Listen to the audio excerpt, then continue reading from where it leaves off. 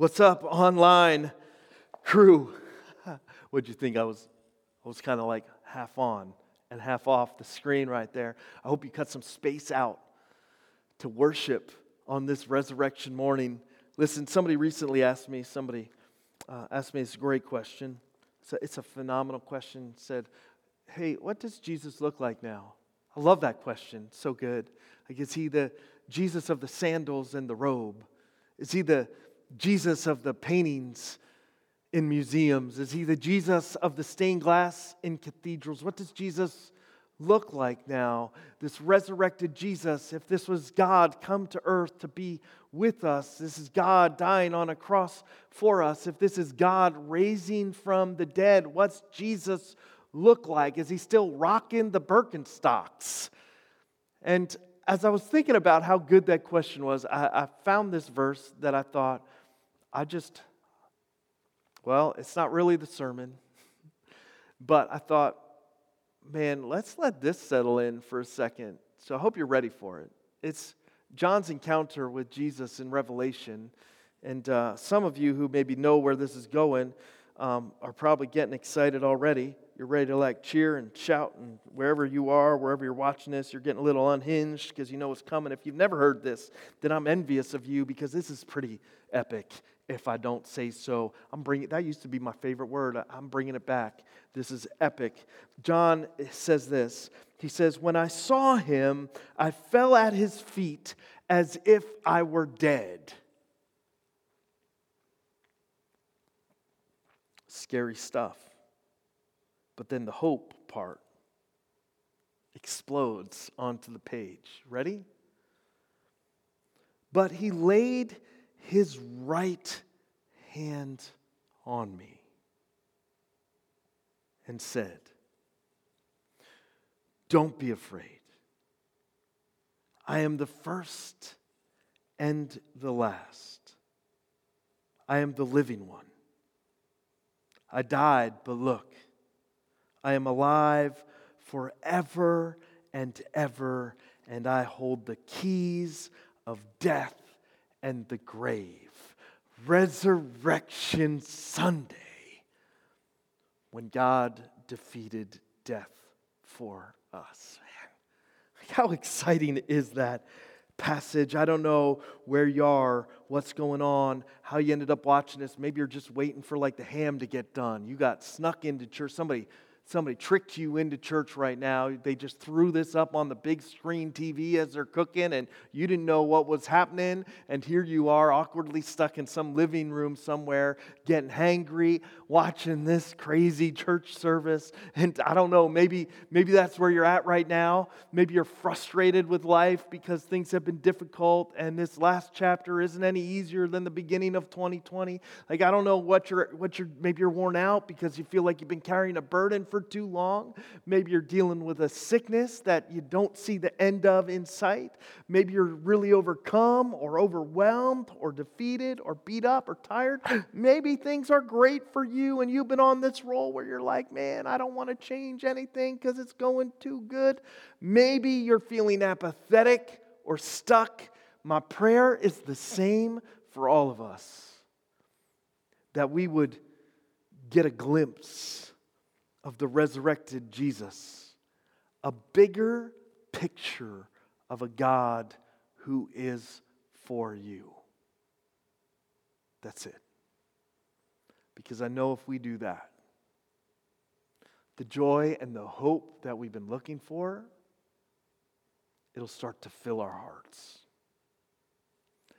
Everything that's been missing in life, we will start to experience. I'm excited because it's Resurrection Sunday. We're going to jump into a passage in Luke chapter 24. So bust your Bibles out, get ready to scratch them up, and let me pray for us. God, we need you to do your thing. No matter where we are, break down the barriers that are built up between us and you. Overcome us and our pride. Help us to let down our guard with you, and help us to have a curiosity that drives us to see a bigger picture of you. We know that your word goes forth and it does not return void. We need that to be true. My sermon cannot even completely come close to doing justice to the significance of this day. Only your Spirit can do justice to what your Spirit has done and through the life of Christ. And we just need you to do your thing. In Jesus' name, amen. There's this passage in Luke chapter 24. It captures a surprising story about God interacting with the other guys. And what I love about this passage is, one, it's surprising that Jesus would take his time, that just after resurrection, that he would have this encounter on this road going in the wrong direction with these guys who were kind of, well, nobody really even knows them much besides this story. One of them's not even named. The other one's got a weird name, Cleopas. Cleo makes it a lot easier to say. Their story is found in Luke chapter 24, and it's in a story of an encounter where their view of God, of Jesus, was too small, and where Jesus surprised them, revealed himself to them in a new way, and completely changed the direction of their lives. Sometimes we need a surprise, even if we don't want one. We can get so stuck on control. Want to have things done our way, want to be in control of what's going on around us. We get so frustrated when we feel like we aren't in control. And I don't know, some people love surprises. Some people hate all surprises. I don't think anybody likes a surprise that isn't good. And here we have this story in Luke chapter 24 of Jesus surprising two people and revealing himself to them in a new way. And maybe right now, your view of God is too small. Maybe that's why Easter seems like just another Sunday. Resurrection just seems like the second, I guess it's the first Sunday in the year where you want to check church off the church box, right? And then the second one would be in December because the year starts in January. I can't believe I almost messed that up. Maybe your view of God is too small if you don't realize what's really possible when you start to live in and walk in faith. And maybe that's why this story with the other guys jumps out at me so much today. You know, I was watching videos of myself preach Easter sermons, not because I like to watch videos of myself preach. I really don't. But I didn't want to preach the same sermon that I preached last year or the year before that. And so instead of praying about it and asking God's direction, like a really stellar pastor, I just went to YouTube and got really frustrated with myself because I was saying things like, man, just a lot of hype, and this is so much more than hype, Resurrection Sunday. I was saying things like, resurrection changes everything. Because of resurrection, anything is possible. And I got to tell you, I believed that, but I wasn't feeling it. There's a difference. I will acknowledge that truth in my head, but in my heart, I was just not there yet. I was worn out, tired, confused, beat up a little bit. And so I jumped onto other pastors, famous pastors that I love to listen to, all kinds of really great pastors out there on YouTube. Don't go surfing, YouTube and then dump me on the side of the road. I'm just kidding. I'm just happy you're getting what you need to get from God, wherever you get that, as long as it's truth and it's God's word. That's good with me. But I was watching all these my favorite pastors, and it was the same thing. They just kept saying like, man, it's Resurrection Sunday. Like, yeah, woo, great. This changes everything. And I'm like, but I don't feel changed right now. I know it changes everything, and I know that it has changed everything, but I'm not feeling it. It's just not hitting me. And then I landed on this passage in Luke 24 and verse 13 through about these other guys. And I thought, this Easter I've been feeling like the other guys. I need God to surprise me in a new way. I need to have Him blow up my view of Him, destroy the boxes I put Him in, and show Himself to me. He is not a boring God. He is not a set Him aside kind of God. He does change everything, but sometimes I need Him to surprise me for me to see it. The road to Emmaus is a 7-mile journey from Jerusalem to a town nobody even knows about. It's recorded in verse 13 through 33. I'm not even going to read it all. We'll just read parts of it as God kind of leads us through this message this morning. But you have these 2 disciples of Jesus, 2 followers. We don't know a lot about them. I call them the other guys. One of them's name was Cleopas. Sometimes I say that name wrong, so we'll just call him Cleo because it gets awkward when I say that name wrong. And the other guy doesn't even get mentioned. Talk about that. You land your story in the Bible, but you don't even get your name mentioned. What we know about these 2 guys is that what had happened Good Friday had messed with them. They had been following Jesus. They had been listening to Jesus. They had heard the stories about Jesus, but they had not really seen who He truly was. And your hope, this is the title of the message, is only as big as what you place your hope in. No wonder it's so easy to get frustrated and discouraged. Maybe that's why life's been a struggle for you.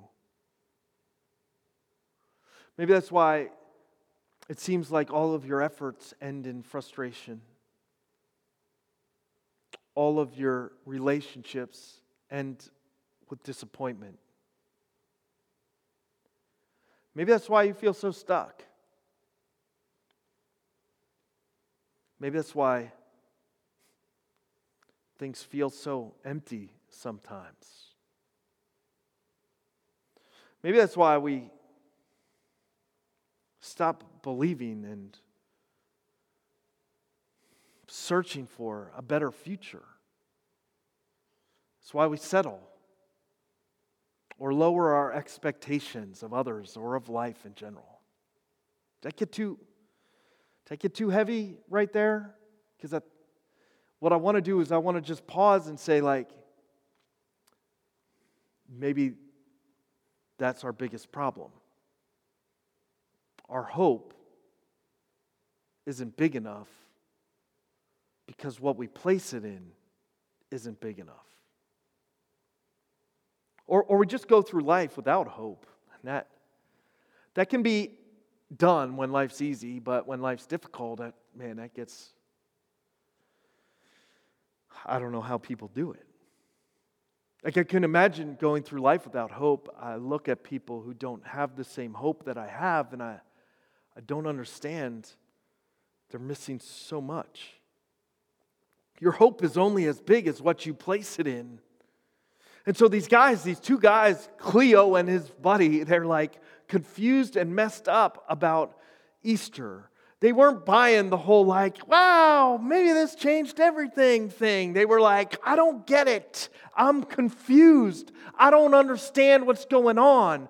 Jesus was this great teacher. We listened to Him. We had hoped, but we're not hoping anymore that He was the Messiah. They said to the Messiah Himself. They said it. And they are just filled with devastation and disappointment because your hope is only as big as what you place it in. And maybe your disappointment in God is because you place your hope in church. Your hope shouldn't be placed in church.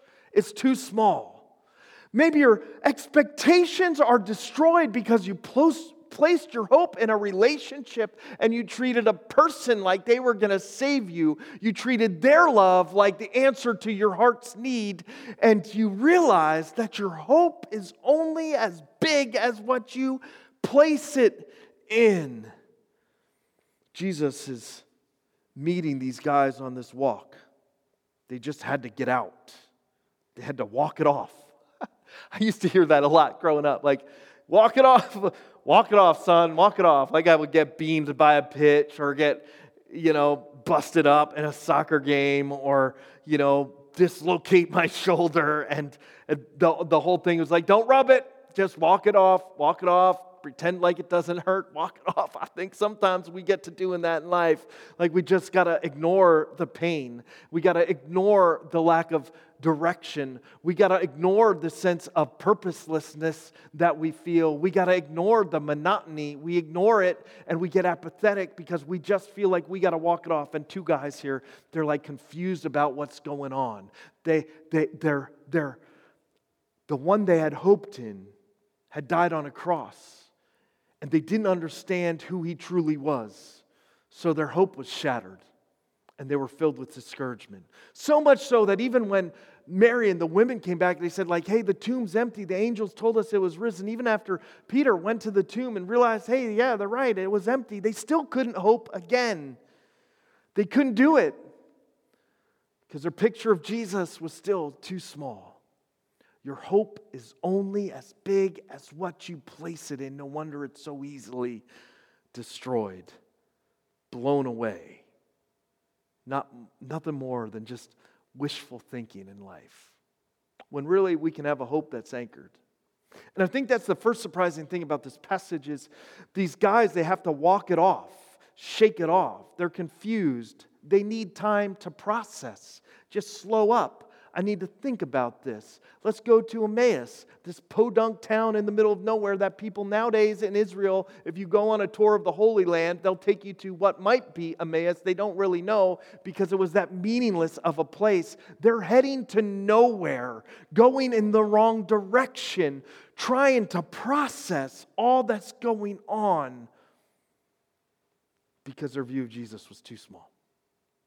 And what's surprising to me is that Jesus, on Resurrection Day, when I'm thinking like, man, do you have some stuff to do? Let's celebrate the victory. Let's do a lap. He chooses to reveal himself in a bigger way to the two other guys, the no-namers, that we're not feeling the vibe. We're not feeling the joy. All we're feeling is confusion.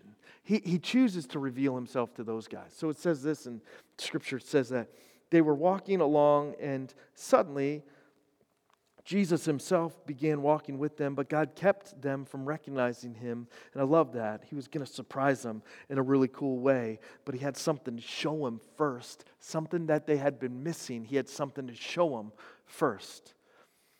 He asked them, what are you discussing so intently as you walk along? And here's the hope drop. They stopped short, sadness written all across their faces. One question stopped them in their tracks. When they were forced to admit what they had been wrestling with, it stopped them in their tracks.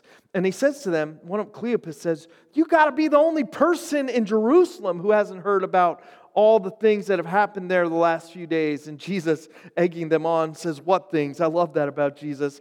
And the things that happened to Jesus, here's the small picture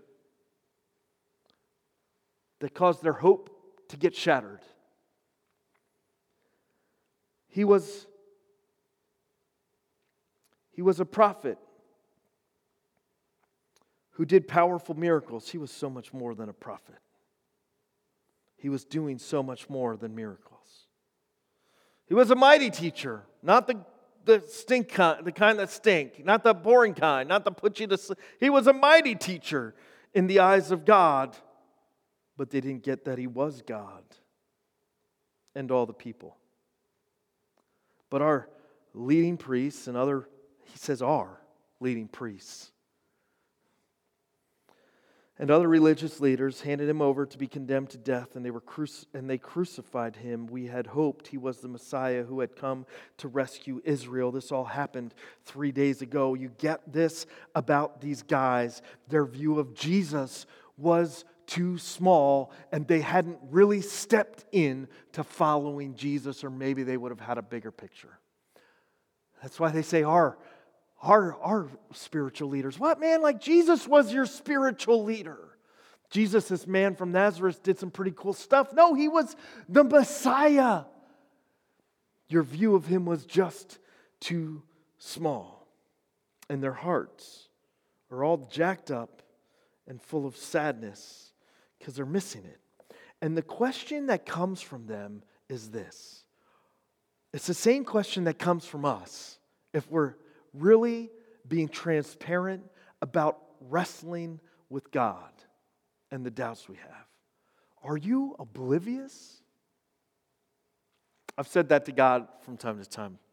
Are you oblivious to what's going on in my life? Are you oblivious to all the pain I see around? Are you oblivious to all of the confusion? And the irony of this road to Emmaus is that Jesus was there with them as they're heading in the wrong direction. He stops with them to talk with them, to reveal himself. He wanted to blow their hope up, and we need him to blow our hope up, because your hope is only as big as what you hope in. And if you hope in a resurrected Jesus who holds the keys of death and Hades in his hand, if you believe in the Emmanuel, God who came to be with us, to live among us, to die for us, to be risen again, to give us life. If you believe in resurrected Jesus, there's nothing that can shake your faith. Death can't shake your hope. No disease can shake your hope. Nothing can steal your hope from you, because your hope is placed in a resurrected Jesus. But if you just believe in some religious figure, well, good luck with that. It's going to end in disappointment. I love that he stops here, because it's a sign of God's grace for them.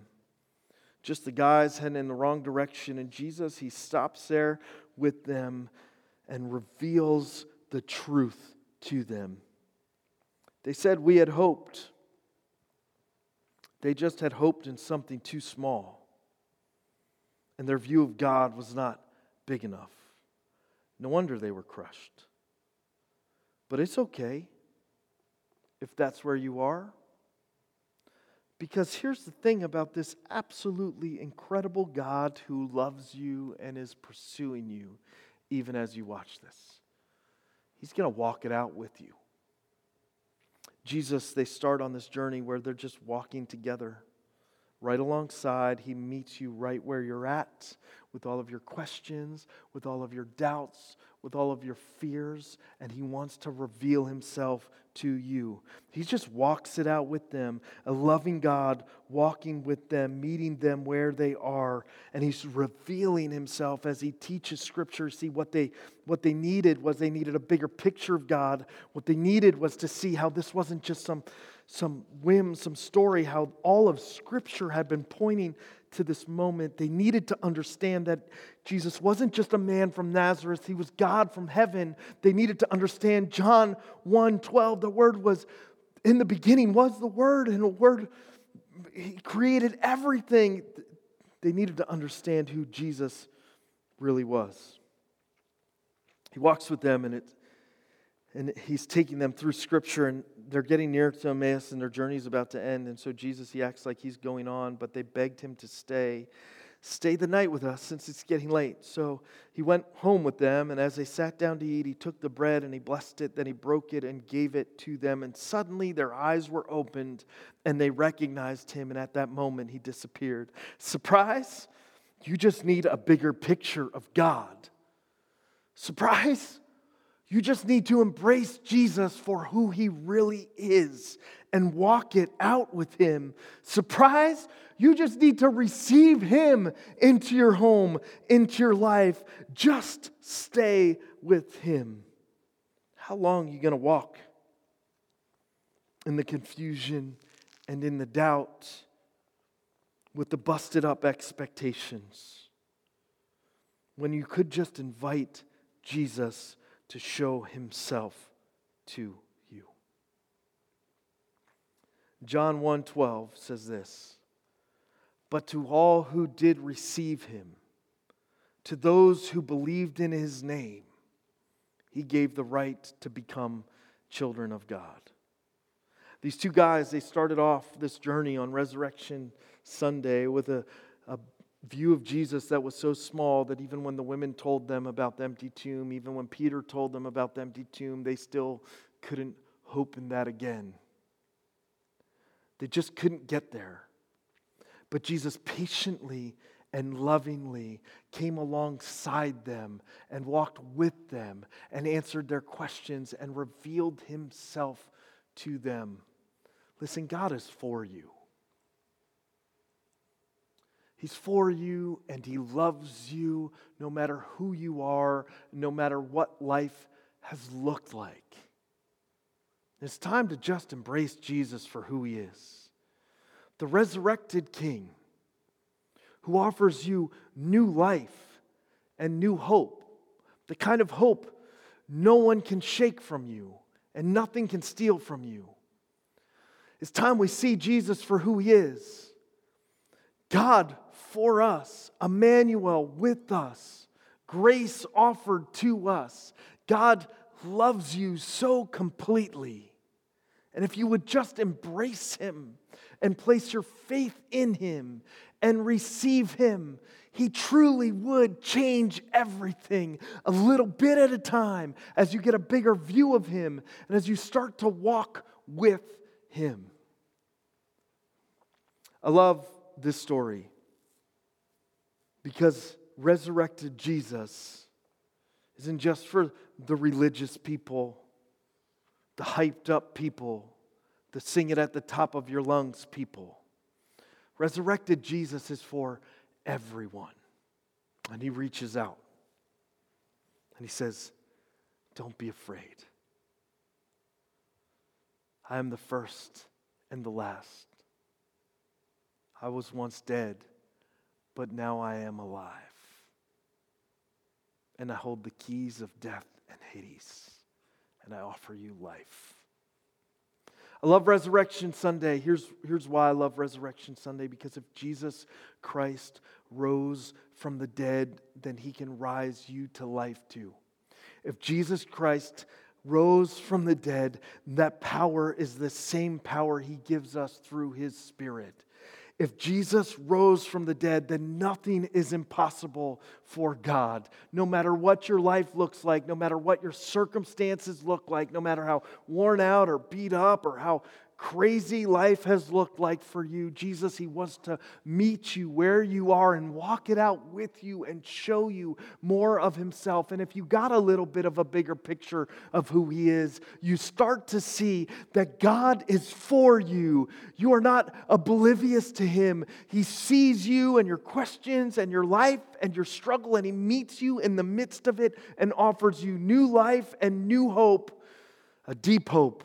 And we receive that through faith as we receive him into our lives and into our hearts. Resurrection is amazing. It's why we have hope. It's why death loses its sting. And it's why that hope is unshakable. Would you pray with me? Dear God, we thank you so much for what we celebrate today. Resurrection is for everybody. Through faith in you, we have the right to be called children of God. So I pray right now that if anybody has not received you, if their picture of you has been too small, that now they would receive you, that now they would place their faith in you, that they would just say from their heart to you, God, I need you. I need you for who you are. I place my faith in you. I trust you with my life. And if you've been praying that in your heart, would you tell somebody? Would you shoot me an email? Would you let me know? You don't have to make it weird. Just I want to celebrate the new life and the new hope you have because you have placed your faith in the risen one. The rest of us, it's time we just embrace him, hold him close and stay with him a while. We stop making Jesus fit us, and we start asking Jesus to surprise us and reveal more of himself to us. Dear God, we're so thankful for resurrection. Help us to experience the joy of it as we worship here together. In Jesus' name, amen.